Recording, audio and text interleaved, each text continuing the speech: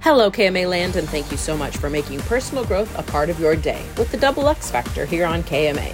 I'm Spencer Williams, your Tuesday host, and this week, Sandy Edie Hansen and I are piggybacking off last week's topic and talking about how being needy and having needs are not the same thing.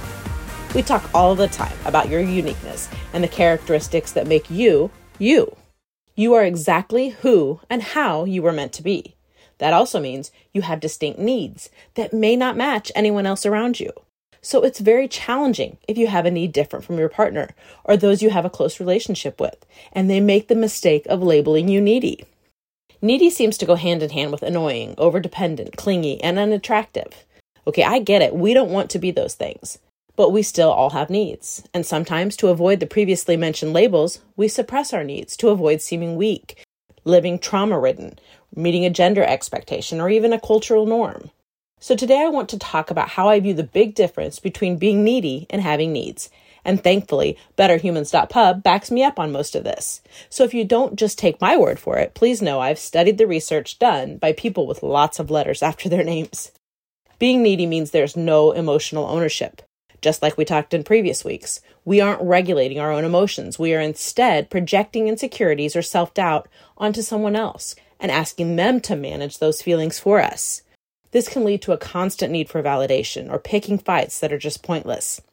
Neediness has a stem, usually from anxiety, fear of abandonment, and a desire to be loved and reassured.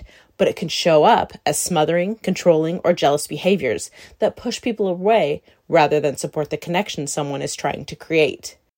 BetterHumans.pub says, quote, "It's often paired with a lack of self-worth and emptiness we're trying to fill, along with an inability to build relationships, interests, or goals outside of the relationships that would fulfill the needs our partner can't, taking pressure off of the relationship," end quote. Okay, but we all do still have needs, and there is nothing wrong with that. Repeat, there is nothing wrong with having needs. We all have them. And there is so much healthiness in accepting the vulnerability of our humanness and being able to identify what we need out of a relationship to make us feel safe and comfortable. This awareness helps us find people who are more compatible and aligned with what we're looking for, and in return, it helps us weed out those who aren't. We save ourselves a lot of heartbreak just by being able to identify and understand our own needs. Once we know the difference between having needs and being needy, we all still make a common mistake in overcorrection. We suppress our own needs instead of making a determination of which ones are our responsibility to manage independently and which ones are reasonable to ask from a partner. And that's exactly what I'll come back to when I return on Thursday. And in the meantime, please tune in for Sandy's take on this topic tomorrow.